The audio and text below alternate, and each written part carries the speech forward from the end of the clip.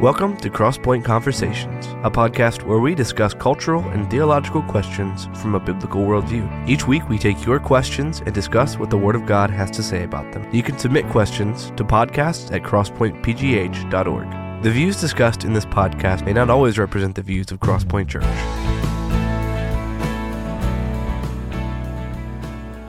Well, welcome to Crosspointe Conversations. We're excited about and a little afraid maybe about what we're going to be discussing and conversing about today, but we do ask for your questions to keep coming. If you want to send a question, please send it in to podcast@crosspointepgh.org, and we will get to it.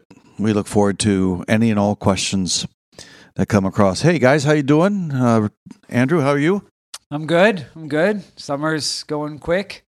Kids are already starting to think about school. We're coming. Hey, where are you taking vacation this year? Yeah, vacation. You're funny. We're going to Spain here. In fact, by the time this podcast drops, we'll be hopefully not dropping out of the sky. Yeah, hopefully we'll be not dropping. We'll be flying somewhere over the Atlantic Ocean. You saved some money. They said you could skydive out of the plane. Skydive out of the plane. Save some money. Save some money. There you go. But no, we're going to be heading over to Spain, meeting with some church planters and some missionaries over there, and just praying about maybe what the Lord may have us get involved with over in the Christian, post-Christian front of Europe. And, there's a huge need for gospel evangelical presence over there. So I hear, Seth, you're gearing up for tour, huh? Yeah, I'm also gearing up for a little vacation here. No, which also happens to fall right at the beginning of my semester, so it'll be far, far from a vacation. But yeah, I'm gearing up for a tour here in September, 2 weeks, all the way from Chicago down to New Jersey. Nice. So, yep. Now, in the vein of the humility of you not wanting to self-promote, where can people find out information? Well, you can go to my website. It's just SethJerniganmusic.com. Click on the tour link. Most of the dates are there. Still have a few to add. Or you can follow me on social medias because I'll be announcing the tour pretty soon. All right. Excellent. Well, what about your contract with all these churches? About your goodies in the green room. What are you asking for? The green room. You made it big time when you get the green room, huh? Yeah, I haven't heard anything about a green room from anybody. But if I were to have a request, I would want red M&Ms only, limoncello, LaCroix, and a nice comfy couch to sit on.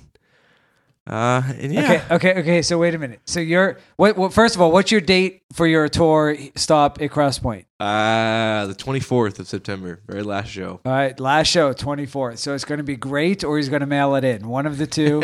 He's either going to get all the bugs worked out, or he's just going to mail it in. So you have to come and find out which one it is. But so if we set up a green room, you want red M&Ms only. Red M&Ms, that's right. So if I take responsibility for that, can you buy just red M&Ms? I don't think so. Okay, so I am totally taking responsibility for that because I'm going to buy the biggest bag of M&Ms I can find. You get all the red ones, and there's like 6 colors in there. So you get a sixth of them, and I get 5/6 of them. That's true. That works out pretty well. Real quick, there is a fun story behind that. I can't remember what artist it was. It was a big artist.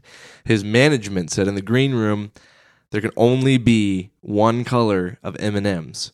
The first thing his manager would do when he got to the venue, go to the green room, see if there was that one color of M&Ms. If there were, he said, everything's going to be great. They took everything seriously.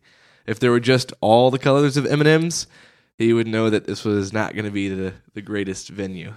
Okay, so now the question is, do you actually not remember which artist that was, or do you just not want to throw someone under the bus? I really care. It was a big famous artist. It was probably like Coldplay or something. Okay, all right. There you go. Well, it's good to be gathered again. It seems like we've been apart for a while, but I guess we haven't really been apart for a while, but here we are. And so we have a great question coming in from somebody in our church about the blasphemy of the Holy Spirit. I don't know whether to love this man or despise him for this question, but it's been useful for our discussion before we record this. And so we're going to find out that there's no easy answer, number one. Number two, the theologians have been arguing about this for a long time, but we'll do our best. So it comes from, like I said, a man in our church, and his question is out of Matthew 12 on the blasphemy of the Holy Spirit. He says, a demon-possessed man.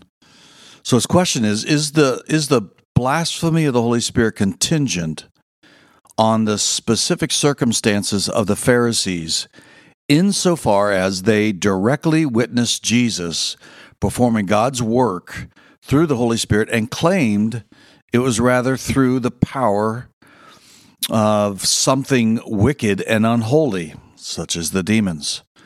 And he goes on to say, since Christ has ascended, no one now can witness him as a man performing miracles and claim his Holy Spirit is wicked. Or is it merely believing the Holy Spirit is wicked or unholy, kind of a willful defiance? And so that's a long question centered on the blasphemy of the Holy Spirit, and we might need to put it more simply by simply saying, is that something that happened only at that time, or can it happen today?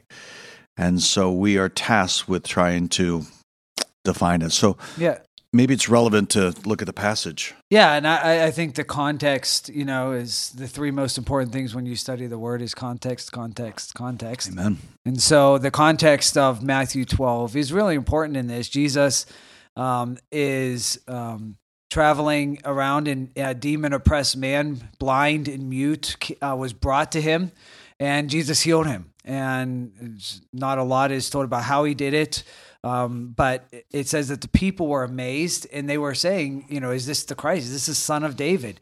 The Pharisees, however, had a bit of a different spin on it, and they said, no, this is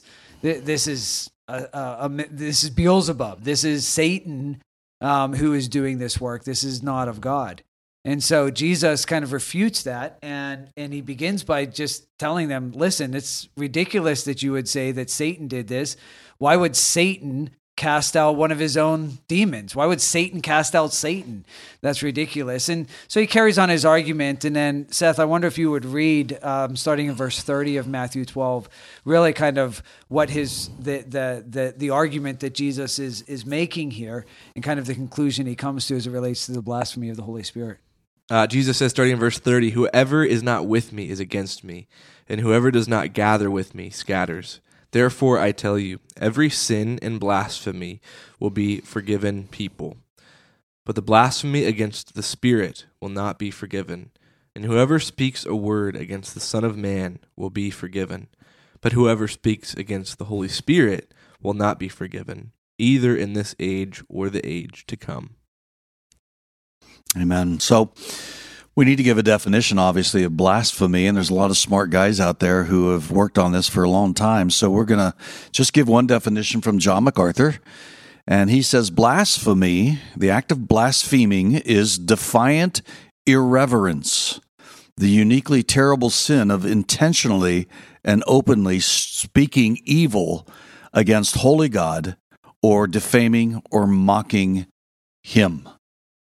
And so you see that a little bit there in this description in Matthew 12, where Jesus says, hey, all this has been done by the Holy Spirit, but you're saying it's done by Satan. And so we've got a problem of you guys blaspheming the Holy Spirit in the end, or at least being very, very close. And so that's the context of what we're going to talk about. So we got a couple different views going on amongst the three of us. And so we need to get down to it right now. So a broader view is going to be represented by the two guys who oppose me, and that would be Andrew and Seth. Oh, the opposition opposing is you the right or word. sitting opposite from you? I would say opposing God, but that's another story. My goodness. Not me, but the Holy Word of God. No, I'm just teasing, of course. But there is a broader understanding of this that can fit into even modern understanding of those who are saved or unsaved. So which one of you two gentlemen want to tackle that? Yeah, I think that even that broader understanding is evidenced in the question. When he says, "Is it specific circumstances of the Pharisees, or is it merely believing the Holy Spirit is wicked or unholy, which would be willful defiance?" And so the broad view would basically define blasphemy of the Holy Spirit as a stubborn and unrepentant attitude that continually rejects the grace of God found in Jesus Christ. So the broad view would say that the Pharisees are looking at the miracles that Jesus is doing and saying that the work of God's grace, evidenced through the miracles and the love and the compassion and the mercy that Jesus is showing this person who has a demon. That they're seeing the grace of God revealed through Jesus Christ, and they are responding and saying that is not of God, that's a lie, that is false, that's not true, that is of Satan. Satan is the father of lies.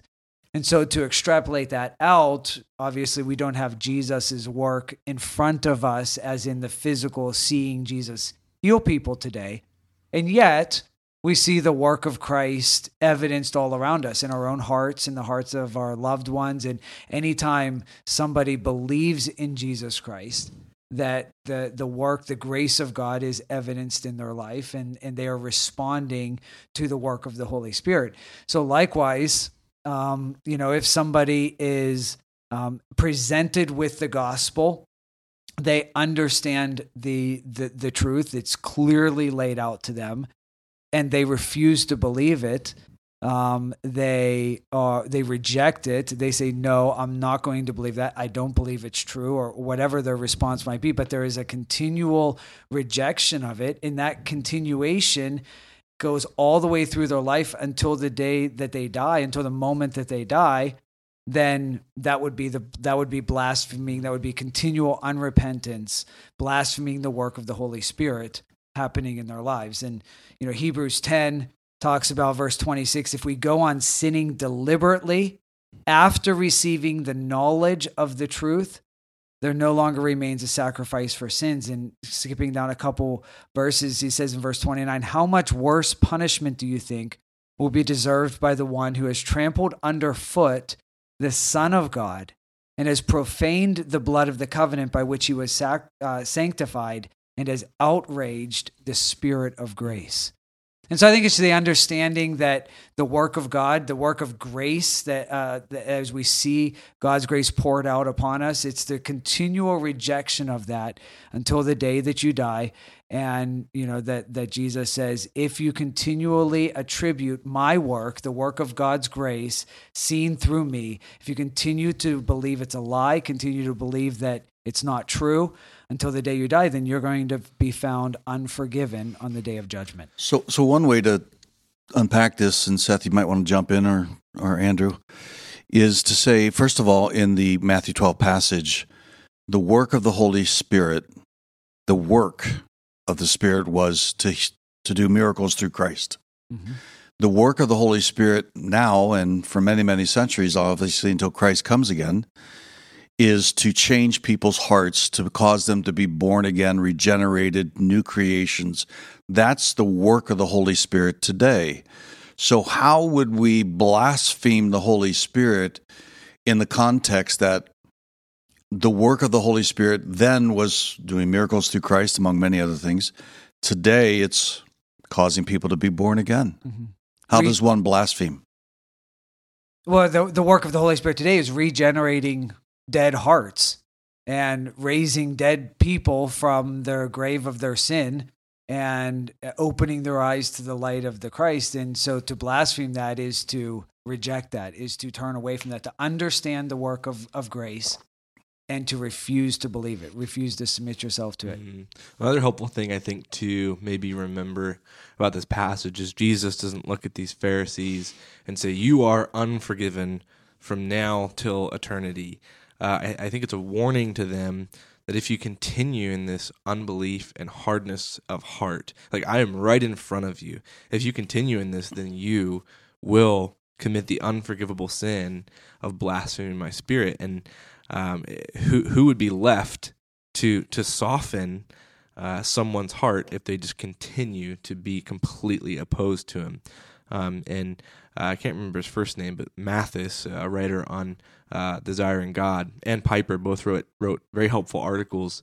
And this Mathis said the reason these scribes are dangerously close to being guilty of eternal sin is because they are evidencing such a settled hardness of heart against the Spirit that their hearts may no longer be capable of repentance. And so I think that should be a warning to those who hear the gospel and just continue to deny it and reject the Holy Spirit offering them the gospel.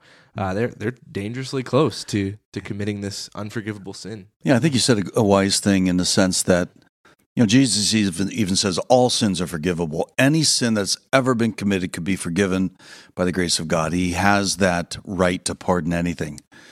But the act of blaspheming the Holy Spirit means you've reached a point, it seems what you're saying, Seth, where your heart is so hardened against God, the Holy Spirit, the Son of God, that you're really never going to repent. You're going to oppose. Would that be fair? With the nuance that there is never a heart or a person that God cannot reach, that the gospel cannot transform. The thing I'd say is if you take this to the grave, your denial of the gospel and the Holy, say a family member who you've evangelized to again and again and again, they just spat in your face, I don't want this, then yeah, they've taken this blasphemy of the Holy Spirit to their grave, and they will pay the consequence in hell. So to attribute the work of the Holy Spirit in salvation to something like you're just following a demon, or they mock God about it rather than believe that something has actually happened, whether they understand the Holy Spirit or not, I think we can talk about. But in the end, they're just saying it's kind of like when I was getting saved. I was influenced by Missy, my wife. But at that time, she was just this adorable blonde girl who was a Jesus freak. And, so my family could have said, they didn't, but they could have said, you only became a Christian because of this cute little girl. That's not attributing anything to Satan. That's just doubting the work of the Holy Spirit in my life. Mm-hmm.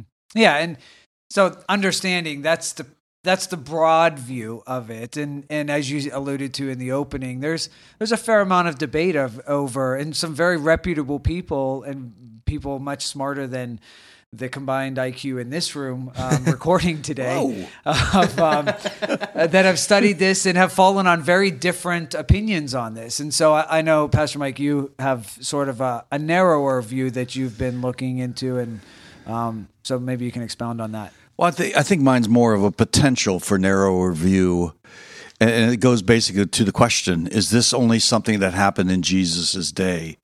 And so there are some theologians who would say there can be no blasphemy of the Holy Spirit today, because what was being blasphemed is the work of Satan in the miracles through Christ is not something that's going to be done today. Therefore, there can be no blasphemy of the Holy Spirit. That might be too narrow. But the sense of the blasphemy of the Holy Spirit being the work of Satan, I think could only be attributed to the act of regeneration, to so severely mock it.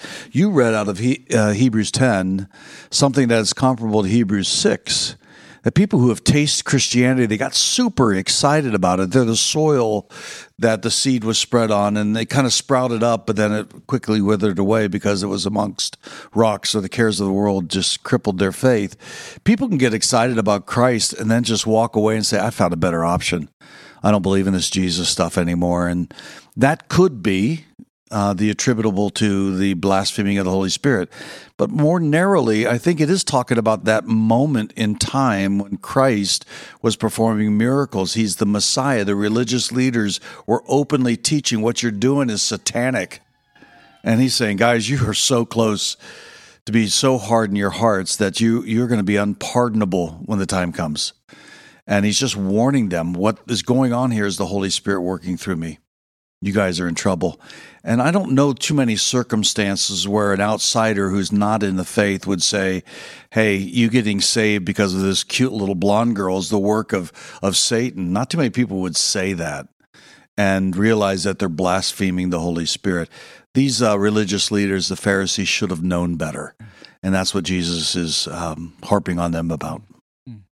Now, I think this is one of maybe the rare moments where you can have this theological debate and kind of take two different paths, but sort of arrive at the same conclusion here.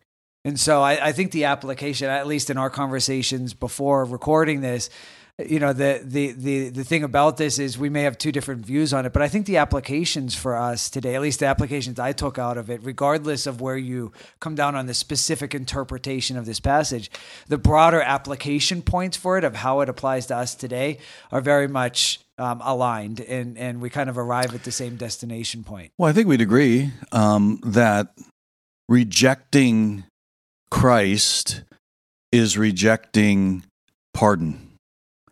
Maybe they don't understand that they're actually literally doing that, but to go from a race of Adam or the kingdom of this world and reject an opportunity to be part of God's kingdom through Christ is being at a place of not, if you died the next moment, you would not be pardoned, right? So I think to not be pardoned is really the key issue for modern people today, is what gives you the right to stand before God. Yeah, and I think the other application too that I know, Seth, you had quoted earlier from David Mattis's article, and I think he brings up a good point when he says it's not that forgiveness isn't granted in the sense of these Pharisees. It's not that forgiveness isn't granted, but that it's not sought. The heart has become at such odds with God's Spirit that it's become incapable of true repentance. And Matthew Henry, in his commentary, he said that those who fear that they have committed this sin give a good sign that they have not. And I think there's a lot of hope for us, and even for this man who asked the question.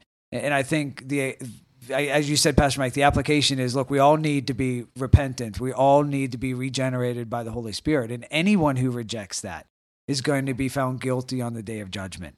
Anybody who dies without responding to the grace of God and without accepting Christ as their Savior is going to die. And the other side of it is there's a lot of concern maybe within Christians. Well, maybe I have. Maybe I've blasphemed the Holy Spirit. If that's even possible, how do we know? How do I know if I did? How do I know if I didn't? And I think the other application that we can take is that it wasn't that the Pharisees weren't going to be forgiven. It's that they weren't seeking to be forgiven. And anybody who's asking that question with sincerity and really wanting to search their hearts and ask the Lord to search my own heart to see if there be any wicked way in me is in danger of not committing that's the work, that is the work of the Holy Spirit in us to cleanse us, to show us, and to lead us into truth. And so the very fact that this person is asking that question, sleep well tonight, like as Matthew Henry said, like those who fear they've committed is a good sign that they have not. So if you're asking the question, it's a good sign that you don't have to worry about have I committed this or not.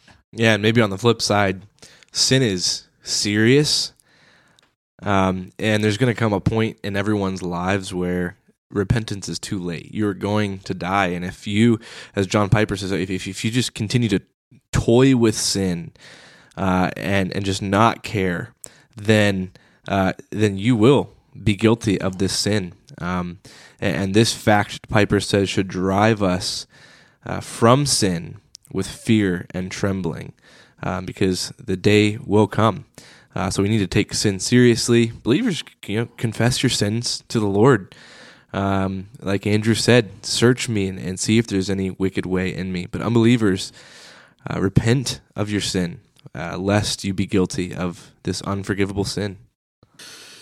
Well, I'd like to leave with a quotation from the Old Testament and the New Testament, Hebrews chapter 3, starting at verse 7. It says, "Therefore, as the Holy Spirit says," there you go, you might be bucking up against him if you reject Christ, but he says, "Today, if you hear his voice, do not harden your hearts as in the rebellion on the day of testing in the wilderness," speaking of Israel, who kind of hardened their hearts to God's voice continuously, and many of them never made it into the promised land. Verse 12 then says, "Take care, brothers, lest there be in any of you an evil, unbelieving heart leading you to fall away from the living God. Today, if you hear his voice, that's my appeal to you who are listening, is today, if you hear his voice, if you've heard the message of Christ through Seth here today, or Andrew or myself, appealing to you that to be pardoned by the Lord comes through faith in Jesus Christ, because only through him can your sins be washed away and God welcome you without judgment anymore, without wrath. And so today is the day. You don't know if you have tomorrow. And so may the Lord bless you and keep you, all of you. And we look forward to worshiping once again here at Crosspointe Church on Sunday. If you do not have a church home, we would invite you at any time to come worship with our church family here. You'd be welcomed and received, and you would certainly, in our songs and in our preaching, hear the Word of God once again. And hopefully it'll echo through your lives and turn your hearts and minds to Christ. God bless you all.